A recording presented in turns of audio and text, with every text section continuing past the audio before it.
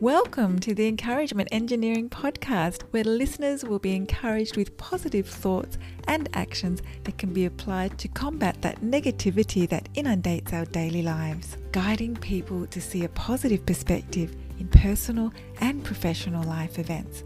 Now here is your host, Bob Brum, the Encouragement Engineer. Bob Brum here, Tampa's Encouragement Engineer, offering you another encouraging quote from Marilyn Beauservant. Success is achieved by development of our strengths, not by elimination of our weaknesses. Newsflash, we all have weaknesses. However, just like working out, we build muscle to strengthen ourselves. Strengthening your success takes repetitive action. When we learn to walk, we didn't succeed the first time. We need to continue to take positive action to succeed in our endeavors. Try it today.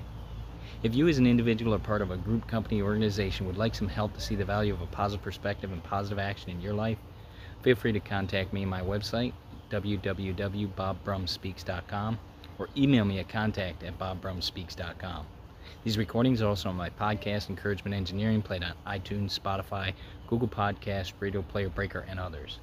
And I encourage you to check out my YouTube channel as well, where you can get more daily encouragement. And I hope you have a great day.